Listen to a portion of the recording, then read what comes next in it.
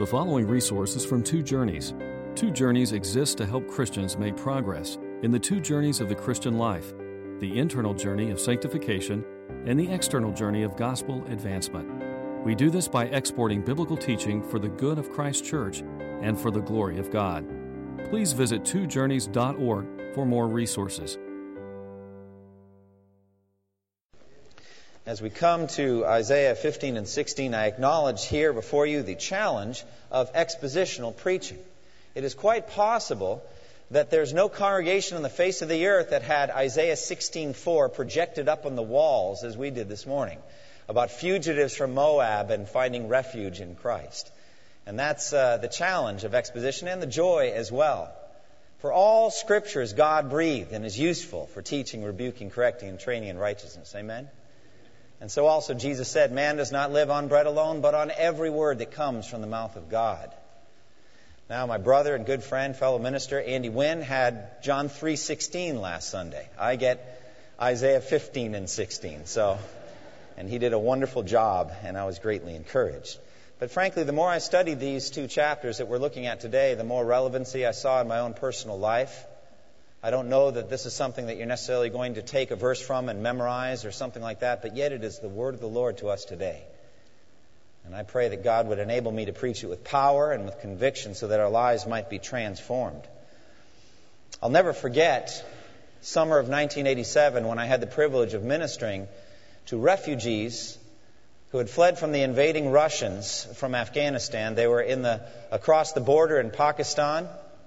And we went to the city of Peshawar and we ministered to them. They were the most miserable and destitute people I'd ever seen in my life. And still, it's the case. I've seen some poverty in Asia, in India, in Haiti.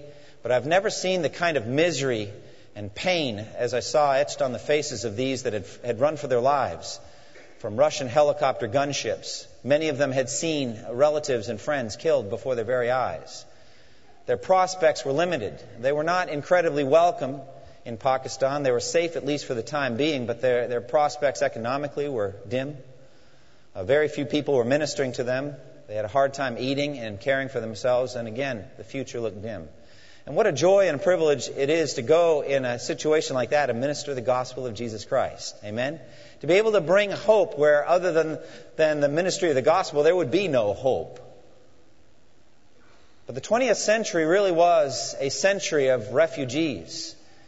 If you look at World War I, you look at World War II, you look at grainy old black and white photos from World War I and footage, even of German dive bombers strafing columns of refugees that are fleeing from Belgium or fleeing from Poland or fleeing in Russia or the Ukraine. You can see a picture in your mind of what it is to be a refugee. It's a terrifying situation to be in.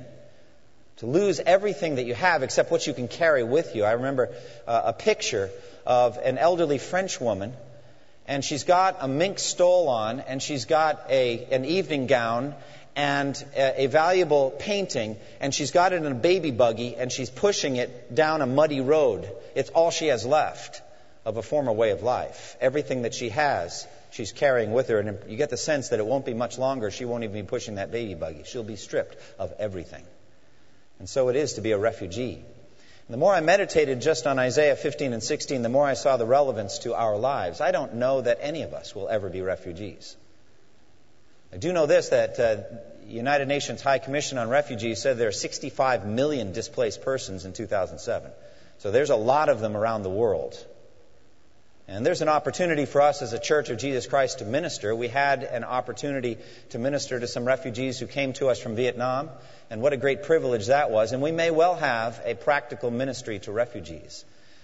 And it could be that if we are, in fact, the final generation and some of the events that are recorded in the book of Revelation take place, then we will actually know what it means to flee for our lives and to dwell in caves and look for a place of refuge from an encroaching terror that's coming to hunt us down. We may know that. If the Lord tarries, we may actually never know that. But there are people, even brothers and sisters in Christ, in the Sudan and other places in the world that are actually going through this right now. So at the physical level, I think there's a relevance to this text. But I also see a spiritual connection as well. And I don't think it's hard to find, because what happens in this text, This is judgment on Moab, and some unnamed invader comes into their country, and the people of Moab have to run for their lives. Their military strength is gone. They have nothing left. Their religious strength is gone, and they run for their lives. And they actually turn at that point to their former enemies in Judah, the Jews, and see if it's possible that they might take them in. As a matter of fact, Isaiah the prophet says it's the only refuge you're going to have. Now, I'm going to talk about who the invader could be. We don't really know who it is. But if in fact the invader was Assyria, and if they came in during a certain time, it could be that literally, physically, the only refuge there would be in Zion, in Jerusalem, with godly King Hezekiah. And so this, in the end, becomes a picture for me of the gospel of Jesus Christ, and how Jesus, the descendant of David, the king, the Davidic king mentioned in the middle of Isaiah 16, is in fact the only refuge there is from the coming judgment. And so there is a beautiful spiritual picture of the gospel as well. Now, the Bible does this over and over. Oh, how the Lord wants us to flee to Christ. And how many different ways does it give us incentive that we would run for our lives and run to the only refuge that there is, the refuge of Jesus Christ. And so there are pictures again and again in the Old Testament of a place of refuge where if you go there, you're going to be saved from the coming judgment and the coming wrath. But if you go outside of it, you're going to be killed. You're going to perish. Noah's Ark is a picture of that. If you're on the Ark, you're safe. If you're outside the Ark, you are lost. So also during the time of the Passover, where the Jews painted the blood of the sacrificial lamb over the doorposts, and the angel of death passed over. And if he saw the blood on the house, everyone inside the house was safe. But if you were outside the house, your blood was on your own head. That meant you were going to die. And so there's a place of refuge, a place of security and safety. And outside there is none. Or again, we have Rahab's house nestled in the walls of Jericho. And the promise with the scarlet cord hanging down that she and all of her relatives, they would be safe if they stayed in the house. But if they got outside the house, their blood would be on their own heads. They would die. And so it is also a picture of a place of refuge where you have to be inside, you have to be there. And there the refuge is, and outside there is none. Or again, in the law of Moses, there's provision for cities of refuge where if you accidentally kill somebody, you can run for your life. And if you get there before the avenger of blood comes, you'll be safe. And they'll protect you and keep you safe until the death of the high priest. So it was a picture, again, of a place of refuge. Don't you see how all of these are pictures of Jesus Christ? Don't you see Christ in all of this? Don't you see the need to run for your life? That there is a judgment coming worse than the flood of Noah? For it's an eternal judgment, an eternal fire. And what we stand to lose is not just our mortal lives, but our souls. And that we are encouraged again and again and again to run for our lives to the point of refuge, and that is Jesus Christ. So there you have it. There's the sermon in a nutshell. What we have is a current event that's not so current. 7th century BC, 8th century, the time of Isaiah, when the Moabites had to run for their lives. And what lessons can we learn from this? And so we have in this section of Isaiah the oracles against the nations. Isaiah the prophet is giving an oracle or a saying, a prophecy concerning Moab. And so from Isaiah 13 through 23, one nation after another is addressed through the prophetic voice. Isaiah the prophet speaking here to the little country of Moab. We've had oracles against great nations like Assyria and Babylon. And then last time we looked at an oracle against the Philistines, a smaller nation, and here the Moabites even smaller. And so in this, the sovereign God who rules over all the earth is orchestrating the events of all the earth, and he speaks an oracle through his prophet to the people of Moab, the Moabites. Now, who were the Moabites? Well, they were descended from Lot, Abraham's nephew, when actually, in another picture of refuge, Lot fled from Sodom and Gomorrah to the little town of Zoar and was able to survive the fire and brimstone, a picture of, again, the refuge, fleeing for your life. But then, thinking that it was the end of the world, they took up refuge in a cave, and Lot was there with his 2 daughters, and the daughters, thinking that there would no more people on the face of the earth, perhaps the memory of the flood still very fresh in their minds, they induced their father through wine to lay with them, and each of them had a son by their own father. And from this came two peoples, the Moabites and the Ammonites. Now the Moabites took up residence in a tiny piece of land east of the Dead Sea, stretching from the Arnon River, which dumps into the Dead Sea, to the Zered River on border with Edom. It's a small piece of land, 30 miles by 30 miles. Really small. The Moabites were not a mighty and significant people. They were usually enemies of Israel. Usually in opposition to the people of God. They would fight against them. For example, during the Exodus, they would not allow the Israelites to pass through their territory, but they had to go around. They hired Balaam to curse Israel. And you remember what happened with that. The Moabite women seduced the Israelite men to worship the Baal of Peor through sexual immorality. It was the Moabite women that did that. And as a result of all of these things, the law of Moses forbade any of them to enter the assembly of the Lord down to the 10th generation. They were forbidden to enter. During the time of the judges, God gave Israel over to a Moabite king, Eglon. You remember, the fat man. And Eglon was murdered by one of the judges, Ehud, a left-handed man. But those are the Moabites. They were the enemies of the people of God. It was Moabite wives that seduced King Solomon to worship foreign gods. They're specifically singled out, and to worship Chemosh, their detestable god. They occasionally organized armies to fight against the Jews, and they usually lost. But they were the enemies of the people of God. By the end of Kings and Chronicles, Moabite raiders are still plundering Israel.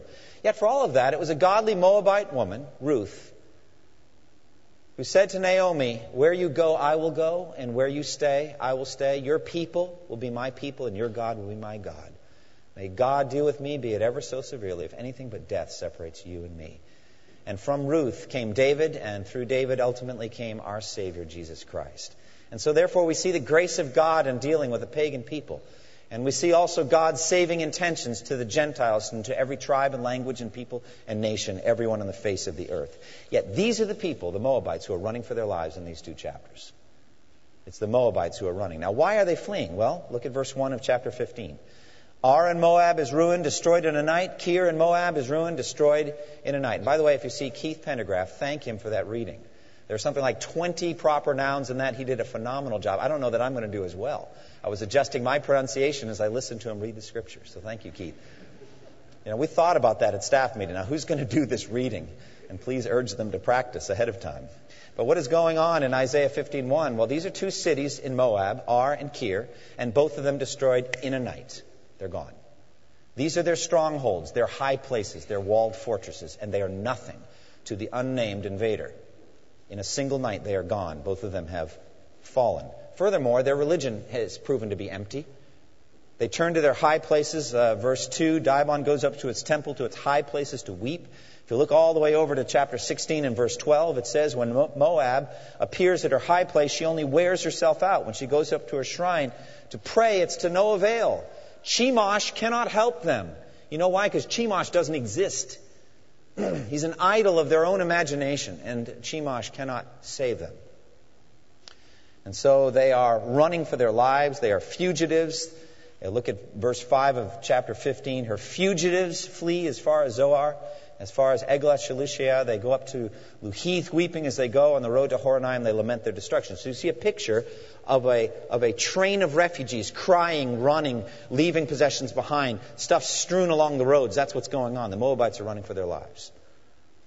And like all refugees, they try to carry whatever they can of their possessions. Verse 7, it says, so the wealth they have acquired and stored up, they carry away across the ravine of the poplars. So they're going to carry their gold and silver with them. Well, how long is that going to last? It's heavy. And so there comes a point where they leave it behind. And the army that's going to come after them will pick it up and plunder them. So that's what's happening. These are refugees leaving behind their old way of life. And the slaughter is terrible. Look at verse 9. Dimon's waters, chapter 15, verse 9. Dimon's waters are full of blood. But I'll bring still more upon Dimon, a lion upon the fugitive Moab, and on those who remain in the land. Whether it's a literal lion or it's just more military conquest coming on this straggling line of refugees, it doesn't matter. The fact of the matter is, it's just a miserable, horrible time for these Moabites. And the rivers are filled with blood. And so you see the image of their women in chapter 16, verse 2. They're like fluttering birds, it says, pushed from the nest. So are the women of Moab at the fords of the Arnon. So as they're trying to cross this river, they are just panicking and weak and defenseless, a picture of the refugee. And so at this point, they turn to Judah for help. And this is the only place they can turn. And this is frankly what Isaiah wants them to do. If you look at chapter 16, verse 1, it says, "Send lambs as tribute to the ruler of the land from Selah across the desert." Where? To the mount of the daughter of Zion. Reach out to the Jews. And why? Because salvation is from the Jews, friends. Isn't that what Jesus said to the woman at the well? Salvation is from the Jews, your ancient enemies.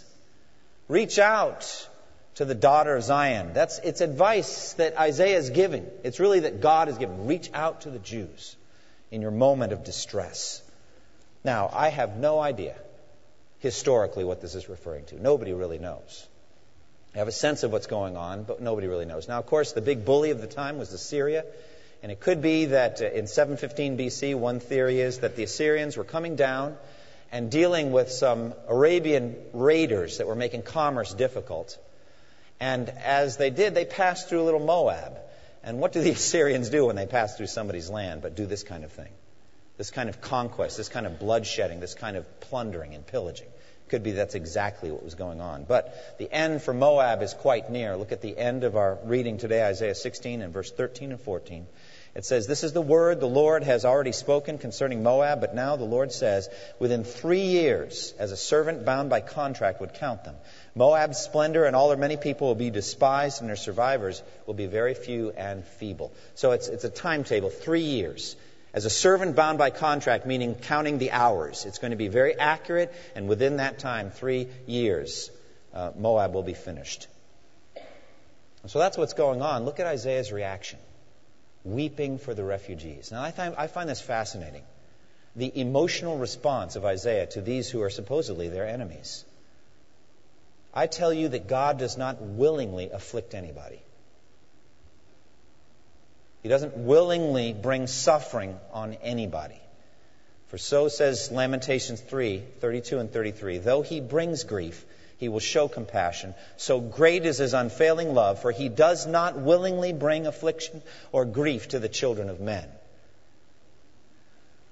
The consistent teaching of Scripture is that it is, in fact, God that brings these disasters. There's not like a subset of disaster that didn't come from God, it had nothing to do with God, and then those things that God brings. He does everything. He's king of the universe. But he doesn't willingly bring, it says, affliction on the children of men. It's not God's home base. God doesn't delight in bringing suffering. That's not what he's doing. It's called in Isaiah 28:21 his strange work and his alien task.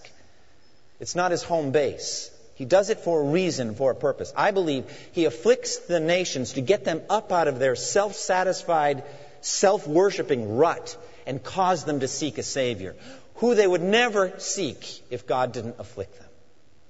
And so as Isaiah says, actually King Hezekiah, as he's recovering from his illness, surely it was good for me to have been afflicted. It's a good thing then to be afflicted if in the end it means salvation for your soul. And I think that's what's going on here. God brings these kinds of afflictions because there is no way the Moabites will seek a Savior from the descendants of David unless they are desperate and running for their lives. And so God brings this kind of affliction into life. But you see the emotion. You see the compassion of God through his spokesman Isaiah. You see him weeping for them. And it's really quite surprising. Look at verse 5 of chapter 15. He says, "My heart cries out over Moab. Her fugitives flee as far as Zoar, as far as Eglath-Shalisha. They go up to Luhith, weeping as they go.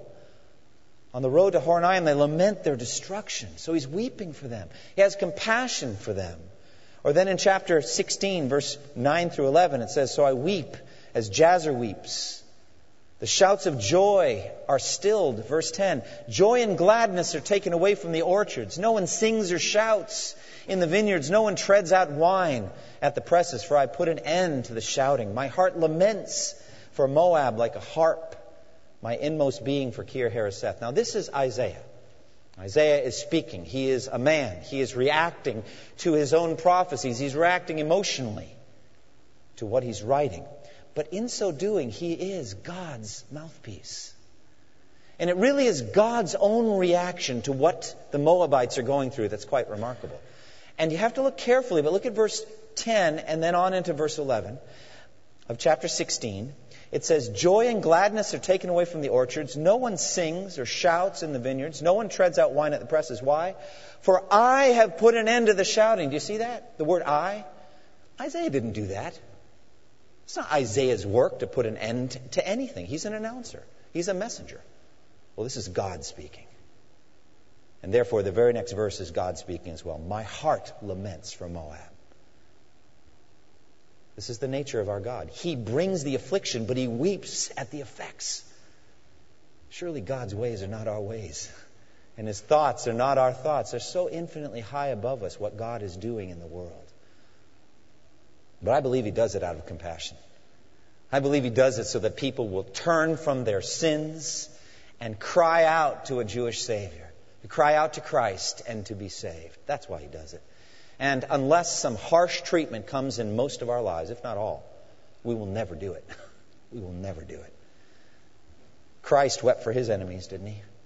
Didn't Christ stand over Jerusalem and weep for the coming judgment that would come on that city? Didn't He say concerning men that were murdering Him, Father, forgive them, they don't know what they're doing? Do you see His heart there? Do you see the Apostle Paul in Romans chapter 9 testifying that he has great sorrow and unceasing anguish over the Jews who are making his life utterly miserable and who would love to kill him as well? And yet he testifies solemnly that he would trade his salvation for theirs if he could. Amazing compassion. Well, what about us? What about me? Every time I come to this issue of my level of compassion for the lost, I'm brought up short and convicted. And I realize that I have to cry out against the stoniness of my own heart and realize I just don't care enough about fugitives, refugees. I don't care enough about the lost idolaters around me. I don't care enough. And I have to fan a little ember into a flame by biblical meditation on what hell is actually going to be like. I have to do it. The scholarly pastor Andrew Bonar in Scotland lay on his bed Saturday nights, and down in the street below his window he could hear revelers tramping back and forth, going to the bars, basically, and the shows, empty, searching for something. And he used to get out of his bed and weep over their souls and cry out, oh, they perish, and he would weep for them. Or Oswald J. Smith, who brought the gospel to over 50 countries, is what he said. Can we travail for a drowning child, but not for a perishing soul? It is not hard to weep when we realize that our little one is sinking below the surface for the last time. Anguish is spontaneous then. Nor is it hard to agonize when we see the little casket containing all that we love on earth born out of the home. No, tears are natural at such a time, but to realize and to know that souls, precious, never-dying souls, are perishing all around us, going out into the blackness of darkness and despair, eternally lost, and yet to feel no anguish, shed no tears, no travail. How cold are our hearts? How little do we know of the compassion of Jesus? Now, I take solace from the fact that you can even see that Oswald J. Smith, who brought the gospel to over 50 countries, saw that weakness in his own heart. It's not natural for us. But we ought to weep over the kind of judgments that come on the lost, and we ought to travail for their souls. And so we see the sorrow of Isaiah and really the sorrow of God over the affliction necessary to save them. We also see the great advantage of these refugees. Now, you might say, what advantage could there be in being a refugee? Well, in an earthly basis, at a purely secular level, I can't possibly see any advantage. As I said, these were the most miserable people I'd ever seen on the face of the earth. I don't mean in terms of their emotional state. I just mean in terms of their circumstances. I was talking to somebody recently, and as I look at the hierarchy of suffering, the only thing I think worse than running for your life before an invading army is being captured and held by a malicious tyrant who loves to torture you, and you can't escape or die. I think that's probably the worst earthly circumstance you could be in. Of course, none of this compares to hell, because there is always some escape from any misery here on earth, and there is no escape from hell. But still, I think being a refugee is a horrible situation. And yet, there is an advantage if in the end you come to your senses and come to faith in Christ. If you realize you're really running for your life, and by that I mean your eternal life, and you realize that your ordinary way of life was only going to lead you to hell, and something caused you to get out of that rut that was drawing you like by gravity right down into hell, to get up out of that and say, where am I going? And then you come to your senses and say, I need a Savior. Then it's worthwhile. There's some advantages then in being a refugee. Foundations are removed. All the things you counted on and relied on are taken away. You have to think about everything anew and afresh. Everything's been tossed up, up for grabs. And the pride has been removed. Oh, that's important. Look at chapter 16, verse 6. It's mentioned right here. We have heard of Moab's pride. Her overweening pride and conceit, her pride and her insolence. But her boasts are empty. Oh, they're empty now. Now that whoever it is has come in, the Assyrians, let's say.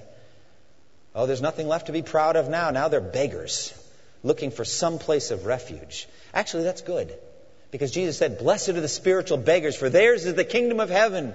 It's good to get to that point where you realize you have nothing in your hands to give to the king. You're just begging for a place of refuge. That's a good thing. And so the pride has been destroyed. It's amazing how proud we are, isn't it?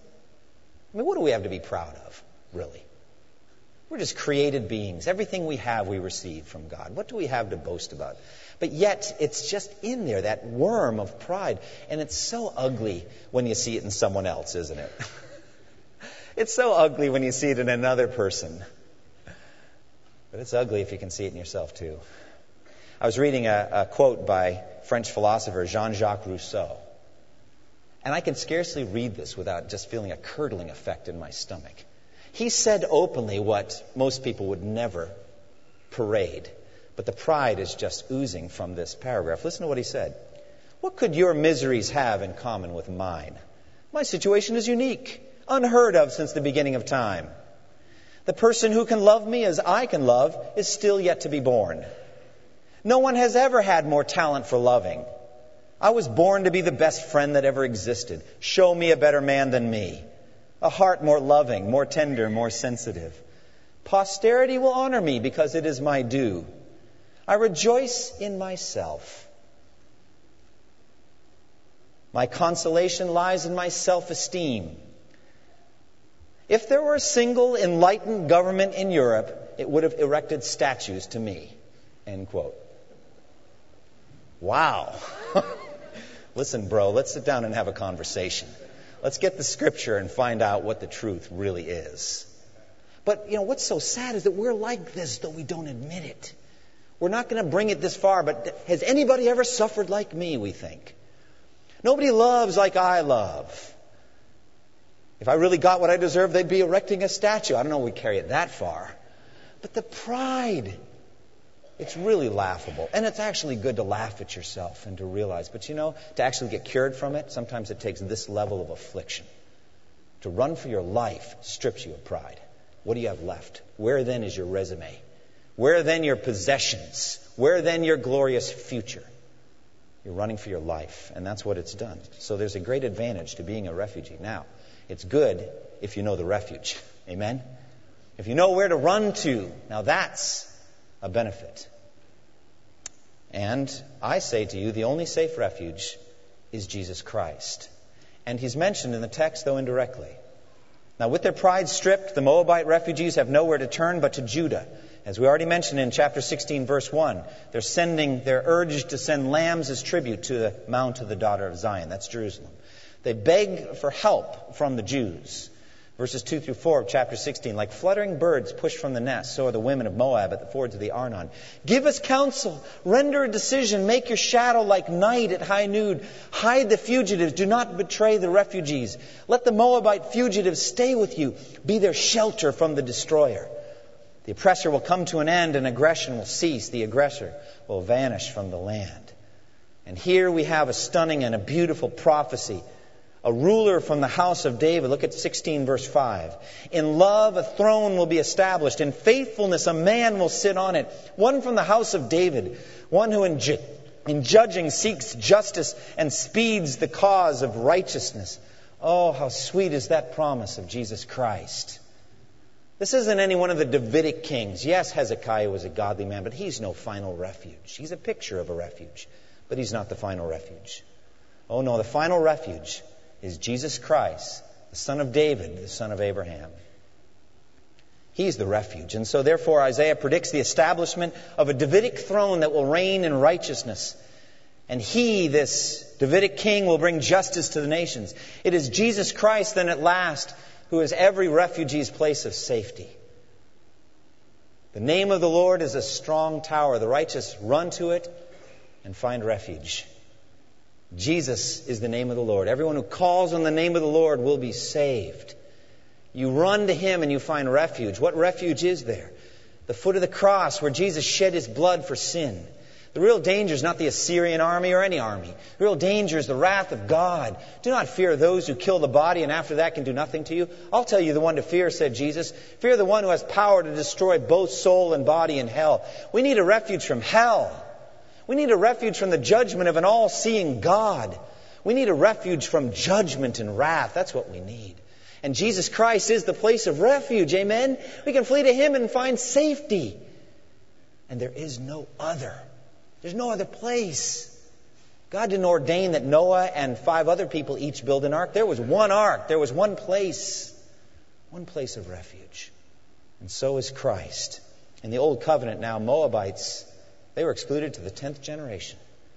Oh, but praise God for the New Covenant. Amen?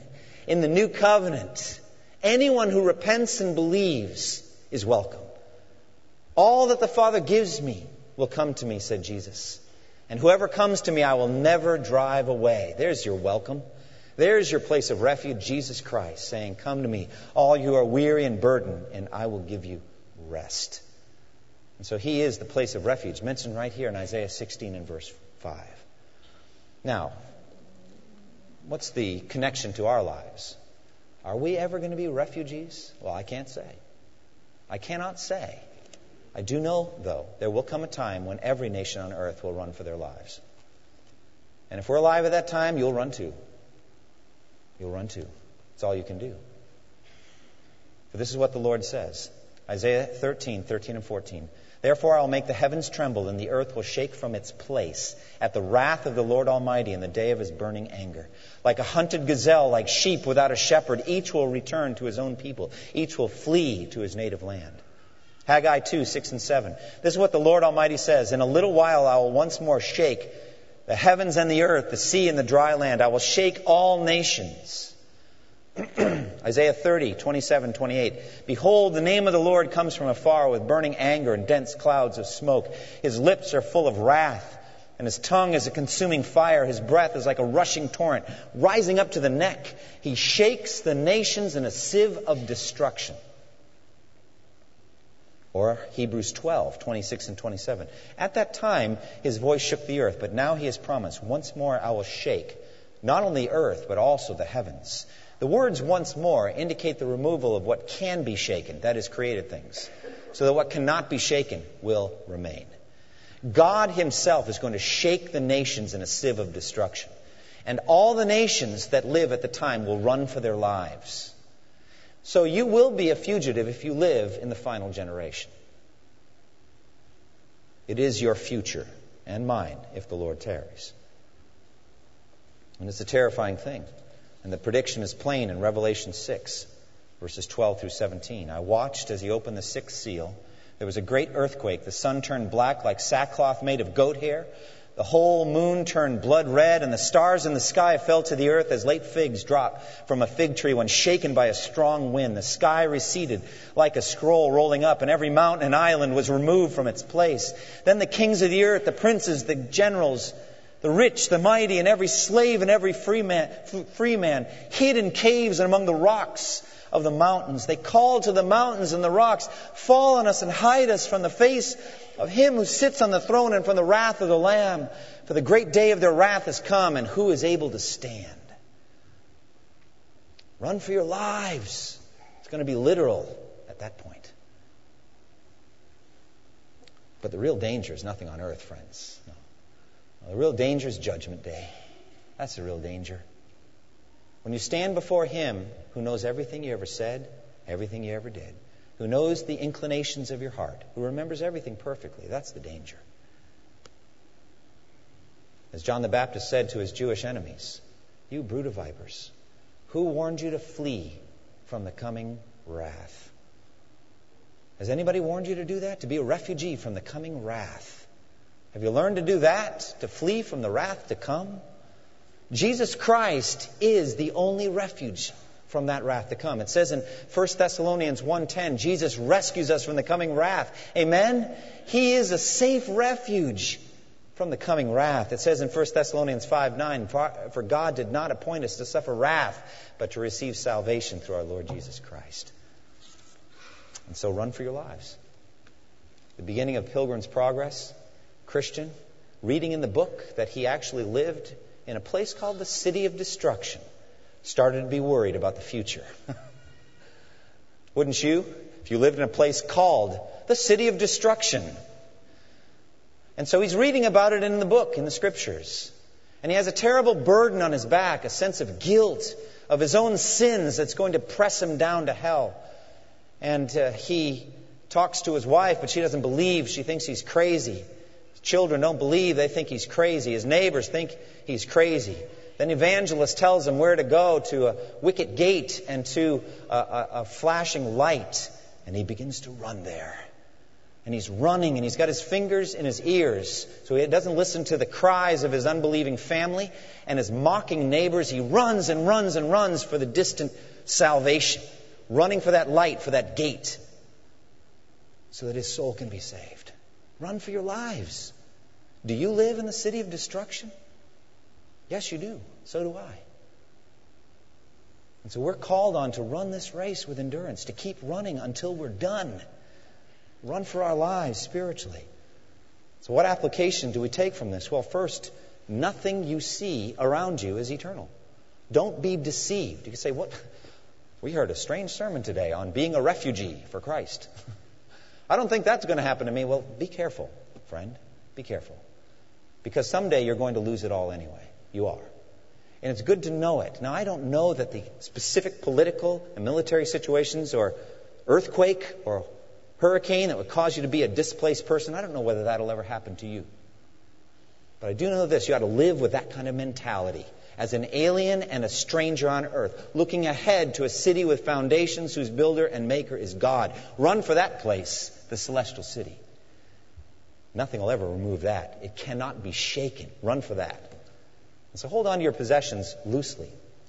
And live a holy life, worthy of that final day. Since it says in 2 Peter 3, everything will be destroyed in this way. What kind of people ought you to be? You ought to live holy and godly lives as you look forward to the day of God and speed its coming. That day will bring about the destruction of the heavens by fire, and the earth will melt in its heat. But in keeping with His promise, we are looking forward to a new heaven and a new earth, the home of righteousness.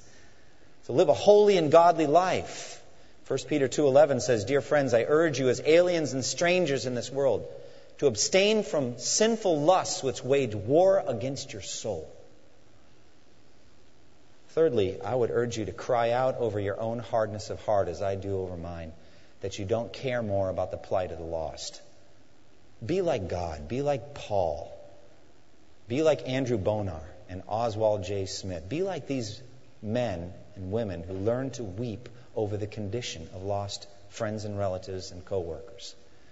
And if you don't care much, know that God knows you don't care.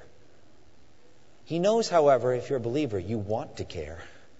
You want to be healed from your hardness of heart. You want to care about the poor and the needy. And so go to Him and ask Him for it. Be a spiritual beggar for that too. Say, "Lord, change my heart. Give me tears to cry over lost people." And stay there until He does. Meditate in depth on passages on hell. That might help you. And finally, consider in a practical way ministry to refugees. We've already had some in this church that have sacrificially given to refugees from Vietnam. And it's been a sweet experience for them and for the church. You can give money to Persecution Project, which ministers to Christian refugees in the Sudan, especially in Darfur, that area. You can minister to refugees that are non-Christians, as we did in Afghanistan or Pakistan. Those were Muslim refugees.